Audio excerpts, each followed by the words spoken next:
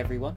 In the following podcast, you'll hear the edited audio of Sienna's live Instagram interview with Tamsin and Shasha from Actors of Dionysus, a theatre company who reinterpret and perform ancient Greek mythology.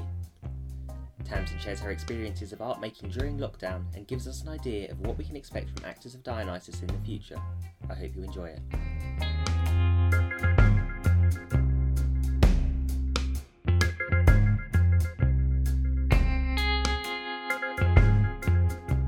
So could you first introduce yourself and what you do at Actors of Dionysus and what Actors of Dionysus does in the art world? Okay, so I'm Tamsin Shasha. I'm artistic director of Actors of Dionysus, and we've been going 26 years or something like that. And we specialize in new adaptations of ancient Greek comedy and tragedy and new writing inspired by myth. So we tour the country, we've toured internationally. We have a very big presence in schools and education. We've released DVDs and educational work. We've done lots of new writing, and and we work with lots of different classical organizations as well, and also academics. But I'll tell you more about that. I'm sure there's other questions coming up, isn't there? So Actors of Dionysus says that it makes magic from myth. So could you just explain more about what this means? Like going into like schools or performing plays, how do you go about kind of making Greek mythology more accessible? I think it lends itself to reinterpretation. So as it is, it's a very kind of resonant, very archetypal, very timeless kind of medium. And there are so many brilliant plays that just lend themselves to modern interpretation, like Trojan Women, which is a play about the war, or is reinterpreted about the futility of war, or the devastating consequences of war, especially for women and children. That's one play by Euripides. Sophocles' Antigone is a play about family loyalties and about the conflict between the individual who happens to be a young person and the state, so young and old. So there's really some big monumental issues there. So, for example, in terms of making magic from myth, you have to come up with a kind of a strap line or a mission statement or a vision statement. And because Greek drama, ancient Greek drama, has a lot to do with myth, it seemed like a quite nice kind of play on words. But we do try to make something that's very magical in terms of the music, and the movement is very important in our work. We've often had an aerial content, circus content. We've introduced that in the last 10 to 15 years. And if it makes sense within the myth, like it did for Medea. Medea is the granddaughter of Helios, the sun god. So she's flying around in the air, and she's a demigod anyway. And there's something called a Deus Ex Machina, Camion in it, which is like gods in the machine, or the big spectacular kind of ending. So that worked with an aerial version of Medea. And in Antigone, for example, it was a modern version. We worked with an American writer called Christopher Adams, and he kind of relocated this ancient myth in a very modern, actually a futuristic setting. So it was very Charlie Brooker, that kind of Black Mirror version of Antigone. So we really want it. We do have a real passionate connection with schools. So, and that was on the syllabus. So it was a really great resource for teachers and for students. Thank you. So to kind of bring it in a more practical sense, could you give us an example of a project that you've worked on recently? Well, Antigone was the last big tour we did. We're doing a project at the moment, which is called Daily Dose. And they're like bite-sized 2-minute pieces. It can't be any longer than 2 minutes 20 for Twitter. So we've just had a little festival, actually. So in terms of the kind of making magic from myth there, I would say that there are some pieces that are reinterpretings of ancient Greek drama that are inspired by, like I did a piece on to music which was inspired by Dionysus. So the idea of having that kind of inspiration and using myth as an inspiration, and creating something poetic and physical and beautiful to watch, one would hope. And we had a young dancer called Kaya J. She did a 30-second dance piece. She's just about to go off to the Northern Contemporary School of Dance later on this year. So she did a nice piece. I mean, there were lots of performances and talks. So yeah, that's quite wide ranging. But the big tour that we did, I would say, was Antigone, and that is that's the last kind of big piece we did. We were just working on a piece called Savage Beauty, actually, before the lockdown, and that was supposed to happen in May. And I think that would have been very much making magic by myth, because it was set in a garden with a choir, a 12-piece choir, singing world music with projection. I wanted it to be really beautiful, so we've had to kind of pause that project for the moment. But yeah, that would be the one that would spring to mind, I guess. Yeah. Thank you. So talking more about lockdown, you mentioned your Daily Dose project and how you've created short videos for Twitter. For someone who doesn't know what Daily Dose is and hasn't followed you on Twitter, how would you describe what you've been doing over the past month or so? I think you've recently... 3 months. 3 months, actually. So we started before the lockdown, nearly a week, I think, before the UK lockdown, because I don't think the UK lockdown started until the 23rd of March, something like that. Well, a lot of people had already gone into lockdown before that, because they thought we should have, to be honest, and we were quite late in the UK. So I started a lockdown project on, I think it was the 18th of March, and it was just really knowing what was going to happen, could see sort of seeing what was happening in other countries, and the fact that, you know, theatres were going to be a big thing that suffer, and performers not being able to perform. So it was just me reading with my phone, holding the phone up and on a portrait rather than landscape, sitting there reading a poem. And because I have kind of quite a wealth of extracts and poems, Sappho poems, lots of Euripides and Sophocles, and, you know, all these speeches in my head, I just thought, well, maybe I could just share some of those with the general public and put something out there. I think we'd very soon put all of our video content, or as much as we could, online in terms of the DVDs that we produce. So they were already out there. So this was something that could be, I don't know, a daily dose of medicine, really. It's like something that, you know, could educate and inspire and entertain. So most of them at the beginning were just me holding the camera like that. And I haven't got any sophisticated equipment. It's just me and my iPhone. And then someone said, oh, would you mind turning it around the other way? You know, I've learned quite a lot on this, you know. So then I got, it's an egg box. They're very good egg boxes to hold your phone. So you can lean up the phone on an egg box. So all I've got now is a chair. Sometimes I hold it if there's no one else, you know, if I don't have that.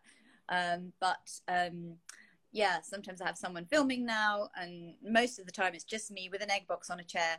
And it's just, but then we invited lots of academics, and we also got a few celebrities. So, and people maybe connected, not always connected to classics either, but we had Stephen Fry. He's got a very close connection to classics, having written several books, and has a great knowledge and understanding of the subject. We also had Jane Asher. We've had the writer Natalie Haynes. So we've had now special guests coming at the weekend. So it started quite a small thing, and then it's just kind of mushroomed into quite a popular thing. Amazing. Yeah. So exciting. I've really enjoyed tuning into a few of the videos and listening. Oh, thank you. It's really lovely to get feedback, so it's great. Thank you. Absolutely. Talking more about COVID then, has it affected Actors of Dionysus? What kind of challenges has it brought, and how have you overcome them? I think like anything that's in a sort of crisis, sometimes good things come from it, and you have to, I think what we wanted to do was to put something nice out there that was free, and there were no strings attached. It was just there if people wanted to watch it. And because, as you see, I'm not digital native, I have to remind myself, you see, we're not really on we are on Instagram, but we really do need to increase our presence. So to anyone who wants to get involved in an arts organization, we're always looking for volunteers in that respect. But it was just a way to provide something for people, that since we're in a lockdown, and I really was in a lockdown. I mean, I work from home anyway, but I didn't, I mean, apart from, going out to run, I do a lot of running, but, you know, I wouldn't be, you know, we were quite strict on it. So it was something to do each day. And it wasn't pure altruism, because I love acting and I love sharing poetry, and actually it's been really exciting because I didn't really know very much Roman and Latin poetry, and I've been buying books and more books, and I hadn't really read any Kavafis, a modern sort of 20th century Greek poet. I mean, not, is it Greek or Latin? Latin. Get confused now.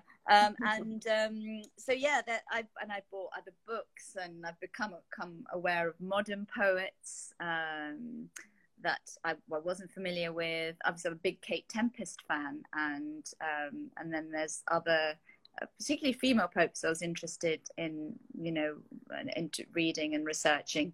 So it's been a really, really exciting thing for me, and it's also increased an awareness of classics, and also an awareness of us as a charity.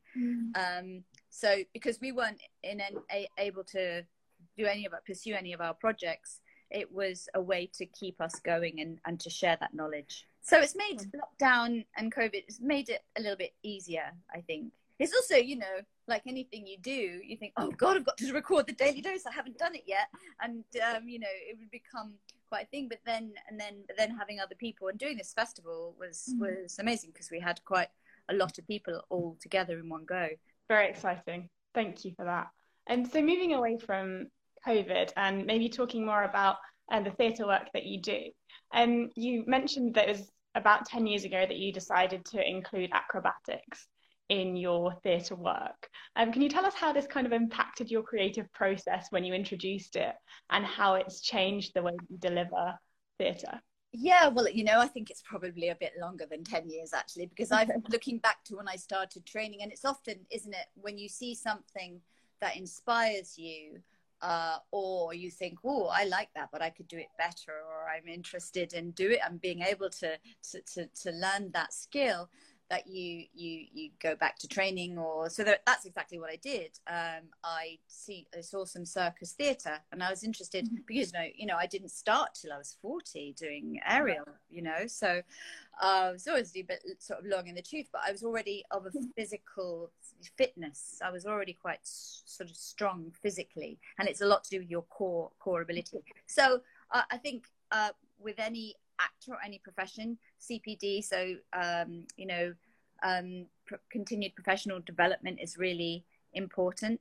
So it was a really exciting route to have to go back and learn something new. So I retrained as an aerialist, and quite soon I wanted to use that in my work. And I think probably I had that idea when I retrained anyway. I had the germ of a project, and initially it was about Helen of Troy, or it was, what was it? Because I changed it quite a lot. It just kind of morphed into something about monsters. I can't remember exactly the title, but it changed completely. And then it became about Dionysus, because I played Dionysus, and it's a fantastic play. It's a fantastic character to play in the Bacchae, in Euripides' the Bacchae. And she's because she's a shapeshifter, and you know, and this was in 2000 originally when we put this production on, long before I'd done any aerial, and people commented on the acrobatics in the performance. So then I retrained as an aerialist, but always had this kind of idea of kind of acrobatics and maybe pushing that. So what I did was go back to Dionysus and then create a play with Dionysus as the character, and it was a one-woman show. Okay. where I co-wrote it with my director, and it was called Bacchic. And I took it to the Edinburgh Festival, and I'd only been doing aerial for a year and a bit, or 2 years probably from the start to when I took it to Edinburgh. So it was quite a ambitious kind of undertaking, really. And then went to the Gilded Balloon in Edinburgh, and did really well. It was a good, it went down well. And then we toured for a couple of years, and we took it abroad. We went to Armenia to a festival, and it got really nice feedback. And so that was the beginning of the aerial journey, I guess. And then later on I did another show called Helen, which was a two-hander, and that was about Helen of Troy. But it was about an older Helen of Troy who'd had so much plastic surgery. She was wearing this mask. She wanted to try and protect her, tried to stay, really young. And that was with an actor who featured on the Daily Dose, a brilliant actor called Tyler. I mustn't say his name wrong because I get so much trouble. He told me off. Fireshay. There you are, Tyler. I said it right. Fireshay. And he and I toured that for a bit, and I'd love to go back to that work. And then we did a production of Medea, and that was a really big, ambitious piece. And that had 5 actors all in harnesses, running up and down walls. And so, that's the aerial story, and it continues, and so it continues. So now I have a trapeze in my front room. I should be conducting this on my trapeze, shouldn't I, really? I think I saw a video of it. It was either on Twitter or Instagram of, I think it was you on a trapeze in your home. And I was like, wow, that's how to keep it in lockdown, isn't it? So that's the other thing. I've had that, so I'm lucky. I've had that for a number of years. In fact, that was a birthday present to me a few years ago. I thought I wanted it for so many years because a friend of mine had one in their front room, and I was like, God, I want one of those. It always happens like that, doesn't it? So I've been able to at least be in the air, not very high. If I go too high, I bang my head on the ceiling, so I have to be careful.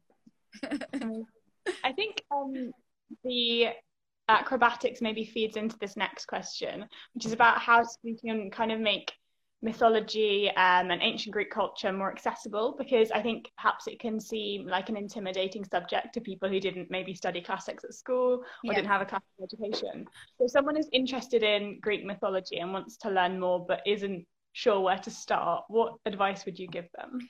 Well, I'd say tuning into the Daily Dose might be a good start, just in terms of a little intro into what there is out there and how many kind of tendrils it has in terms of modern poetry and ancient poetry and the whole Roman side and the things that are inspired. There's just it's just such a rich canvas to work from. It's really, really wonderful. I'd say the production that we did of Antigone, which was the Black Mirror version, really did tap into a youth audience because it was it was technologically, and not that the actual production was like really it was high production values for a touring show. But not like of a West End kind of standard, because you're touring, it's very difficult. You're in the back of a van, but to do that in a kind of physical way with our bodies and also with the language that Christopher Adams had created and the worlds that we kind of went into. So instead of having I don't know if you know the story of Antigone, but it's 2 brothers. One of them is buried and the other isn't. So one of them gets is kind of given a full burial, and the other is just left to rot. So in our version, everybody has a chip. Instead of like a beating heart, they have like a kind of a microchip, which is kind of placed. And in order for them to die, that has to be kind of switched off, I suppose. So the one brother is allowed to, and the other brother has to relive his death over and over again. And there's an episode of Black Mirror, which is very similar to that. So that really kind of makes it kind of quite resonant and kind of what burial means today. So that really did, I think, become very exciting for students to see that kind of interpretation. Yeah, I'm trying to think of other things. I mean, the Savage Beauty that we were doing in the garden, which I haven't written yet. I've got a draft of the kind of shape of it, but it's another Antigone story actually. But it's rewritten, inspired by going down that route, inspired by a Greek story. And Antigone is a climate change activist. So a kind of Greta Thunberg, I guess. So that's how youth are mobilized to action these days. I mean, I've been on climate change marches. I went on the climate strike one, and I felt really old.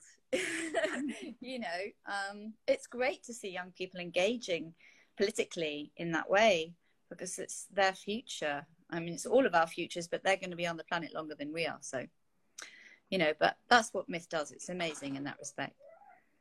Thank you. I think they sound like really interesting resources to kind of relate back to now. If someone finds intimidating to think that it's so old that it doesn't matter anymore, or it's not relevant, and to just bring it back to current situations. So thank you for that. And moving on then, what have you been reading and watching and listening to over the past few months that's kept you inspired artistically while staying at home? Do you have any recommendations? I have been watching some of the NT shows, National Theatre. Right. I did watch Midsummer Night's Dream the other night, and that was brilliant at the Bridge. Oh, that was great. Really joyful and exuberant and funny. Just a really intelligent version. Not so strictly Shakespeare, but great. I love that. I love that kind of reinterpretation.